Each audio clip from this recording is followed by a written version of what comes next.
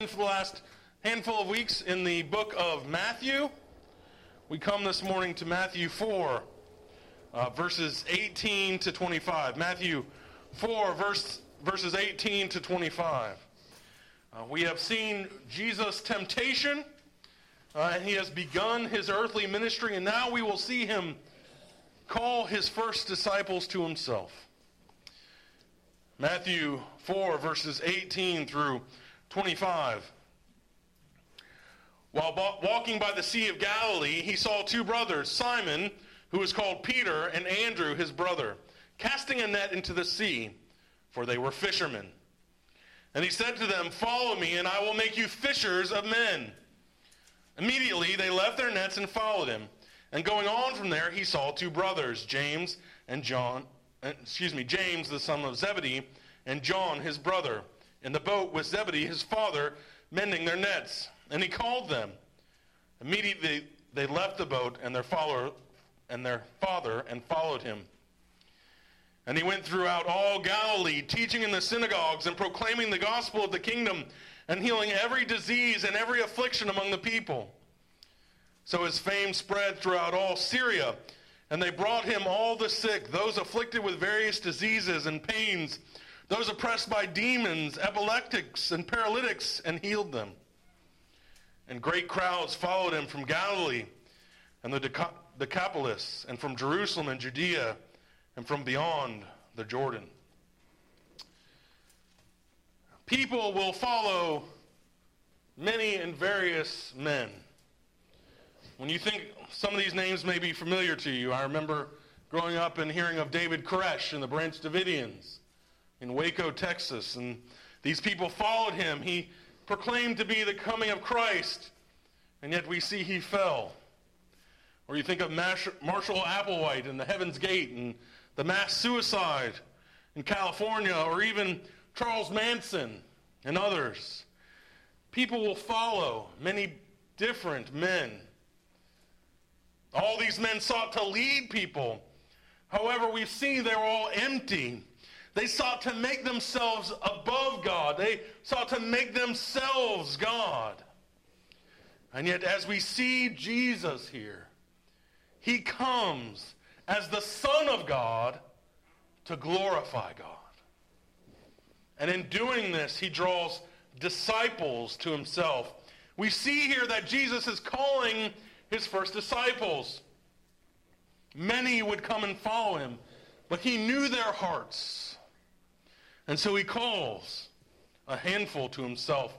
As we come and look at this text, I want us to see 3 points. First, we will see the nature of Jesus' ministry. Second, we will look at Jesus and the crowds. And then finally, I want us to see Jesus and the first apostles. So let's begin by looking at the nature of Jesus' ministry. As we look at Jesus' ministry, we see who and where he came to minister to. He came and he ministered in a very particular way. And there is nothing that Jesus did that was by chance. There was nothing that was random luck of the draw. We are to learn from Jesus as he goes and ministers. We see here that Jesus was in Galilee. 23 says that he went throughout all of Galilee. Galilee is a place where you would not have found the elite. You would not have found spiritual giants, as it were, there. Galilee is where you would have found the poor, the low among Jewish society. This is the outsiders of the world, together with Gentiles who were considered lower than the lowest Jew. And yet this is where Jesus goes, and he teaches in their synagogues. He comes and he heals. Jesus comes among the poor and the lowly, the outsiders, the Gentiles. And he comes, and this is where he ministers. This is where he spends his time. He doesn't go into the heart of Jerusalem. He doesn't go to the heart of the temple. He goes to the fringes. He heals sickness. We see this throughout the book of Matthew, throughout the Gospels, that he'll perform many miracles of healing. We see here he healed all kinds of sickness. Verse 24, various diseases, pains, demon-possessed, epileptics, paralytics. As they came, he healed them all. But he also taught. He went into the synagogues. He went to the places of teaching, and he proclaimed the good news of the kingdom of God. He came to fulfill not just the physical needs of the people, which he certainly did, but he came to fulfill the spiritual needs of the people, of the poor. I think it's important as we see where Jesus ministered to, what is the nature of Jesus' ministry, that we take a second to see where he did not minister to. If he was to come King of the Jews, if he was to come and minister, would he not go to the center of Jewish life? Would he not go to the city where the wealthy, where the elite, where the Pharisees, where the Sadducees, where the leaders of the Jewish community were? No, Jesus comes to the poor. And in doing this, he models a specific form of ministry for us. What are we to be as a church? As a church who seeks to minister as Christ ministers? Are we to target those who we think will bring money into the church? Are we to target those who we think would make good and holy people? Are we to go after those who we think we would like, who we think maybe are popular or wanted? Or to follow Jesus, are we to go after the poor, the sick, and the needy?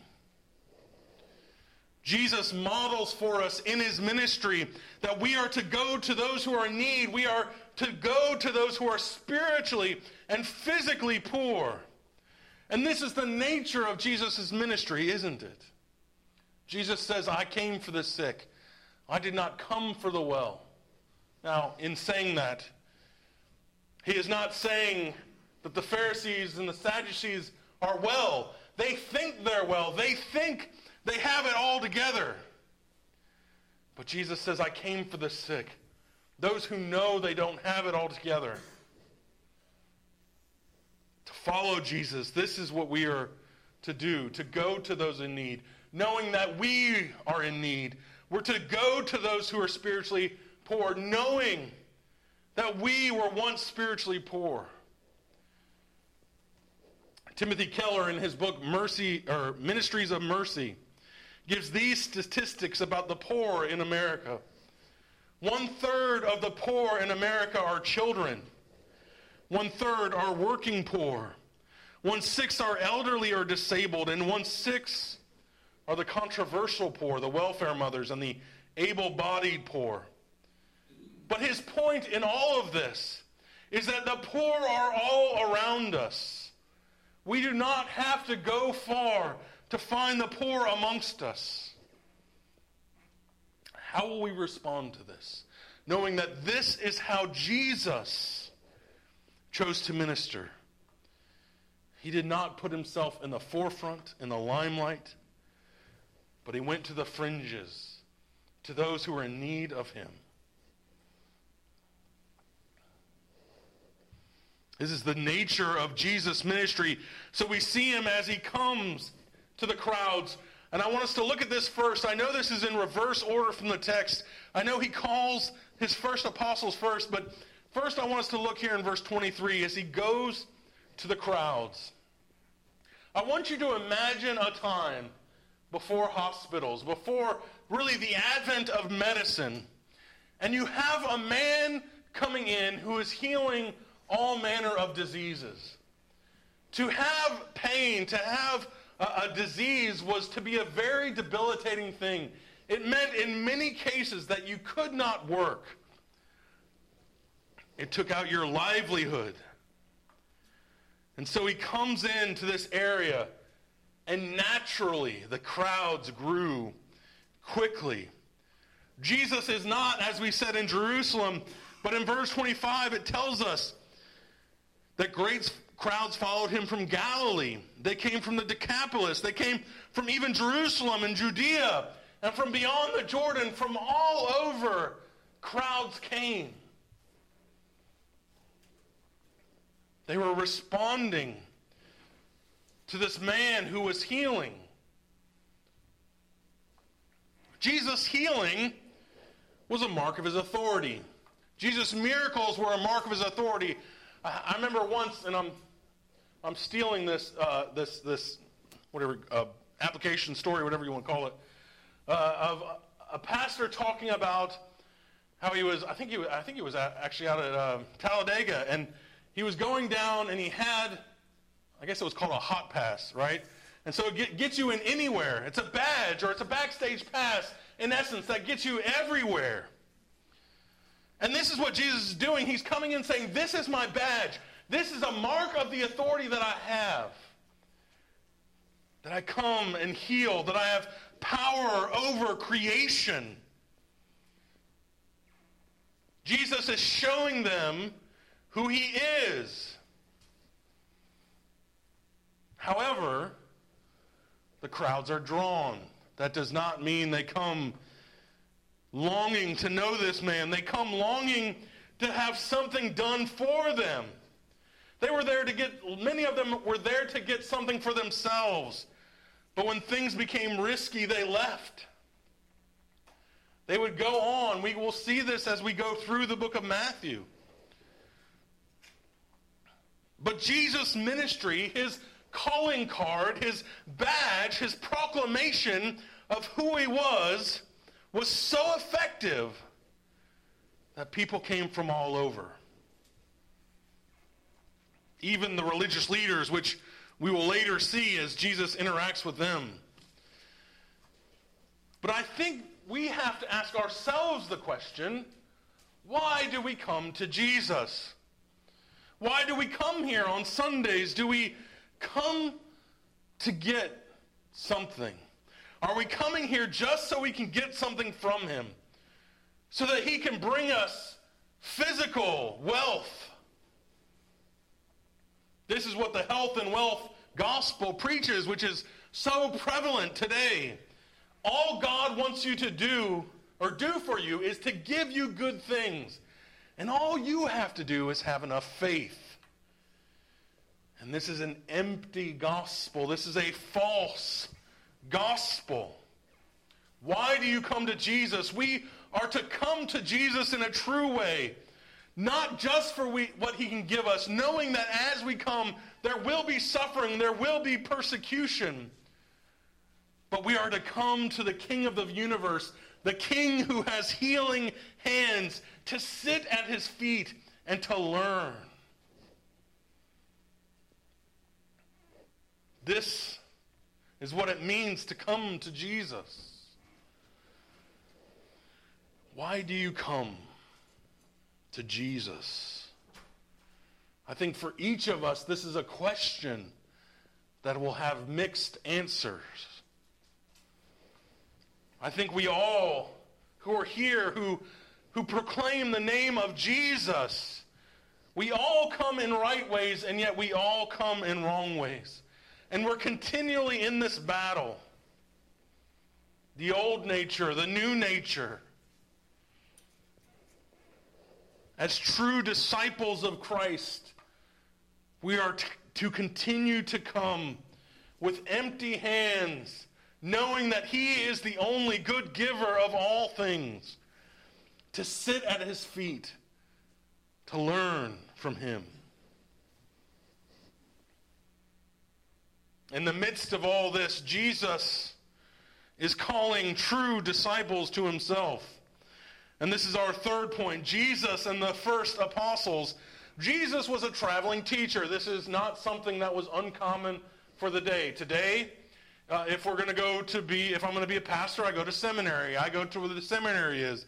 I find the teachers and they teach me, but this was not so in that time. In this day, school would come to you. Men would travel around, and they would students would come and seek teaching from them. However, Jesus did not wait for his students to pick him. He went out and sought them. He would call 12 disciples. We know 12 apostles. And we are all well aware of this. He called 12 who would be witness to all that he said, to all that he did. But we see here that he begins with two sets of brothers. First with Simon Peter, who is Peter, and Andrew, and second, James and John, who were also called in other places the Sons of Thunder, which was also a failed seminary cover band name. It's a joke. It really was, though. That fell flat. Oh, well. James and John. The call here is very abrupt as we see it. Jesus was walking by the Sea of Galilee. He saw two brothers. He asked them to come, and they came. Second, he's going by these other two brothers, James and John, with their father. He asked them to come, and they came. But if we look through the other Gospels, it's not so abrupt. It's not so quickly that this happens. They have a familiarity with Jesus. And we can see this in the other Gospels. There's several reasons immediately why we see this. We know, first off, that John the Baptist had been proclaiming in this same area of one who was coming. We know that from John 1:35 to 42, that particularly of James and John, that he said, there is that man, you should follow after him. John 1, verse 42, or 41. 41 of the two who heard John speak and followed Jesus was Andrew, Simon Peter's brother. He was first found with his brother Simon and said to him, we have found the Messiah. He brought him to Jesus. Jesus looked at him. So you are Simon, the son of John. You shall be called Cephas, which means Peter. So it was Simon Peter and John there. Andrew. And so we see that there's prior experience. But also we see in Luke, and I actually want to spend some time to look at this. In Luke 5, 1 through 11, I'm going to read this account as Jesus calls his first disciples here, and we see that there's much more going on here. On one occasion, while the crowd was pressing in on him to hear the word of God, he was standing by the lake of Gennesaret, and he saw two boats by the lake, but the fishermen had gone out of them and were washing their nets. Getting into one of the boats, which was Simon's, he asked him to put out a little from the land. And he sat down and taught the people from the boat. And when he had finished speaking, he said to Simon, put out into the deep and let down the nets for a catch. And Simon answered, Master, we toiled all night and took nothing, but at your word I will let down the nets. And when they had done this, they enclosed a large number of fish, and their nets were breaking. They signaled to their partners in the other boats to come and help them. And they came and filled both the boats so that they began to sink. But when Simon Peter saw it, he fell down at Jesus' knees, saying, Depart from me, for I am a sinful man, O Lord. For he and all who were with him were astonished at the catch of fish they had taken. And so also were James and John, sons of Zebedee, who were partners with Simon. And Jesus said to Simon, Do not be afraid. From now on you will be catching men. And when they had brought their boats to land, they left everything and followed him. We see some interesting things here, don't we? That Peter and the three of them, they were fishermen. They were good fishermen. This was their livelihood. And Jesus comes, a carpenter who knew nothing about fishing, to give them advice on what they should do in fishing. They had been out all night. They had toiled. They hadn't caught anything. And Jesus commands them to cast down his net. Even in Peter's first response, we see that he has a familiarity with Jesus' authority. He calls him Master. He says, Master, we have toiled all night, and we have found nothing. We have took nothing. but he also expresses faith. But at your word, I will put these nets down. In obedience, he lowers the net, and he gets a great catch. Now, to be a fisherman, this means you fished. I'm sure he fished all his life.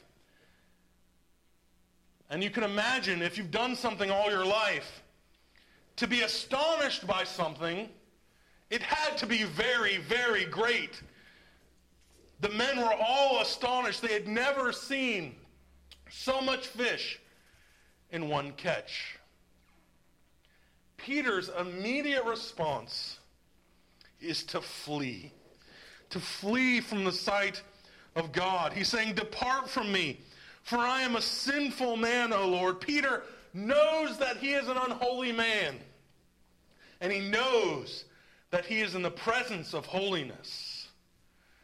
And yet, even so, Jesus commands him, "Do not be afraid. Do not be afraid. You are a fisherman, but now I will make you a fisher of men." These men had witnessed, they had borne testimony to the fact that Jesus was Emmanuel, God with us. He came to bless them. He has come to make disciples and to send them out. The church, particularly the church in America, tends to be a very visible thing. We could easily wait for people to come to us. However, we are commanded to go out. We are commanded to be fishers of men. If you wait on a dock for a fish to jump into your lap, you will not soon catch something. We are commanded to go out. But also in Jesus' calling, as he calls these disciples to leave all that they have and follow him, he communicates to them in a language that they can understand. Fish. He shows them something that would astound them. Jesus, as he calls us, lovingly communicates to us in a way that we can understand. Maybe in a time of sorrow, he gives us calm. Maybe when we're down, he sends a friend with a thoughtful word or deed. I think this is something that we all have experienced at different times, that Jesus, as he communicates with us, as he calls and talks to us, he doesn't do it in a way we don't understand. He does it in a way that we understand. You know, we are coming on next week, next Sunday. I will have been here a year. It's been a year. Can you imagine that? And it's been a crazy year, but God, through the course of this year, as I have been down, has sent you to me as an encouragement. He has sent to me a wife to be encouragement to me. He equips us for the task that is at hand. God does not communicate to us in a way that we cannot identify with. He loves us. He calls us. He assures us of his love and care. And as he does this, he then sends us out. He called them, Peter and James and Andrew and John, to be apostles, to be fishers of men, and he calls us to the same. We are not to be apostles, but we are to be disciples. We are to be fishers of men. The reality is that to respond to Jesus is an act of faith. The decision to follow is an act of faith. If we were to just consider Matthew here, we could in some ways say it was a blind faith, but it wasn't a blind faith. It was an informed faith. They knew who Jesus was. They had seen the teaching of John the Baptist. They had seen John point to Jesus. They had seen Jesus command the fish of the sea. Once they understood the call, they did not hesitate to follow. And this is something that we must all understand, that when Jesus calls you, you cannot hesitate. You must never delay. They put down their nets. And immediately they left. They left their boats, they left their fathers. I think it's worth noting, if you were to look at Mark 1, you see that his father had servants with him. They did not leave their father helpless. He had servants. It was probably a very profitable organization. But they left their nets and they left their father. And they went about the ministry of the kingdom. This kind of departure was necessary for them.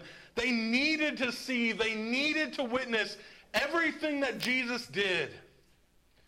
Later, they would proclaim it to the church. This is what we have. It is the foundation of the New Testament. It is the foundation of the church that these men left what they were doing and they followed after Jesus.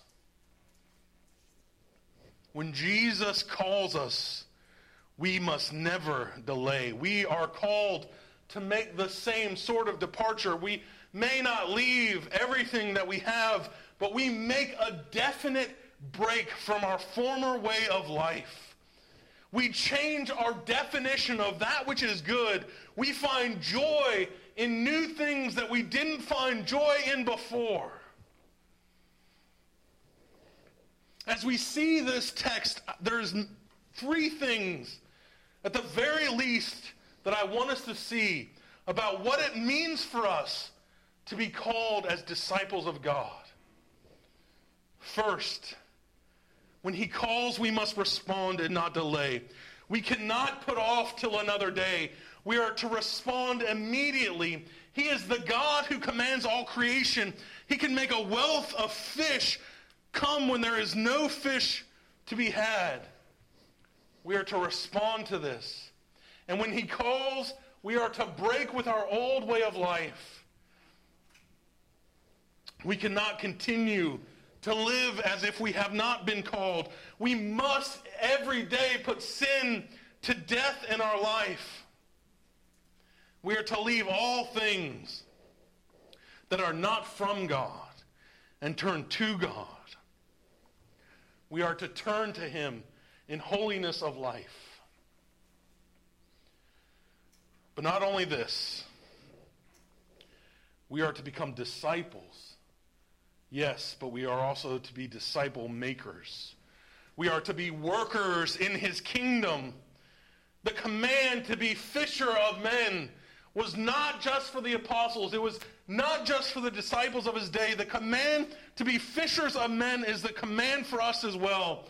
We are to go and tell the world that which we have seen and that which we have heard. We did not witness the way the apostles witnessed, but we all have a testimony of God's working in and through us. We are to respond in obedience to the King of the universe, to this Jesus who came to proclaim this kingdom. We are to call him master, even as Peter calls him master, and we are to obey him accordingly.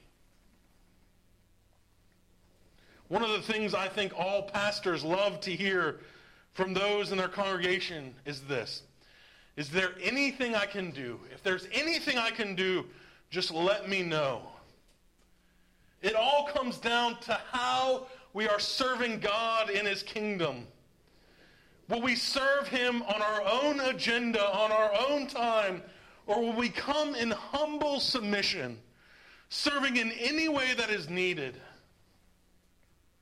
I think one of the strengths of this church is the willingness to serve. We had many men here yesterday working to keep up this church. We have various of you are on committees. We have people who volunteer in our nursery, in the kitchens, in all aspects of the church with teaching. But I think we all must be continually asking us this question: how can I do more for the kingdom of God? How can I do more for the kingdom of God? The kingdom of God is not just within these walls. The question is this: how are you being Christ's representative in your neighborhood? How are you being Christ's representative in your community, in your city? with the people you come across every day? How are you showing the love of Christ to all those you come in contact with?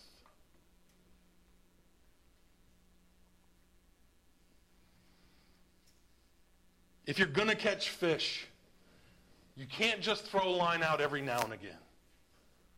You have to constantly have your nets in the water, your lines in the water. You have to keep on checking. Are the fish here? Are the fish here? We are called to this kind of work. We're not allowed to be disciples. We're not allowed to be members of the kingdom of God just certain days of the week. We are called to be Christ's representatives every day. I think it's interesting that as we look at this text, we can really see the scope of Jesus' work. Matthew tells us that he went through all of Galilee. He healed all kinds of diseases. He ministered in all kinds of settings. And the result is that all kinds of people came to him. We are to model Jesus in this. We are to not limit ourselves in the scope of our ministry. We are not just to go to the people that we think are desirable, but we are to go to the poor, to the sick, to the needy. This is what it means to serve in the kingdom of God. I remember growing up, my mom, she always, I don't know if y'all have ever heard of Salty, but we always had Salty's, the singing songbook. I remember there was a song, if you want to be great in God's kingdom, you have to be a servant of all. And isn't that true, that if you're going to be great in the kingdom of God, then you must serve? And isn't this backwards to us? To be great, you have to be a servant. We've seen the nature of Jesus' ministry. We've seen how Jesus interacts with the crowds, how he proclaims himself. We've seen him call his first disciples. Jesus came, he healed, he taught to the lowly of the earth. He came and called disciples to himself. Brothers and sisters, will you follow him in his example?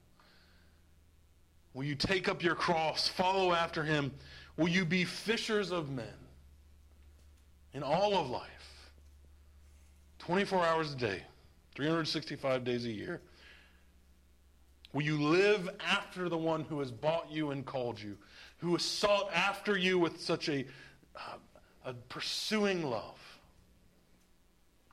This is what we're called to be fishers of men. Let's pray. Dear most gracious Heavenly Father, we thank you for your word. We thank you for the example of your word, that we can look at it and see a model for what ministry is to be, that you have called us and sought us at such a great price. May we never forget it. May we never pursue half-heartedly, but may we always be engaged in disciple making.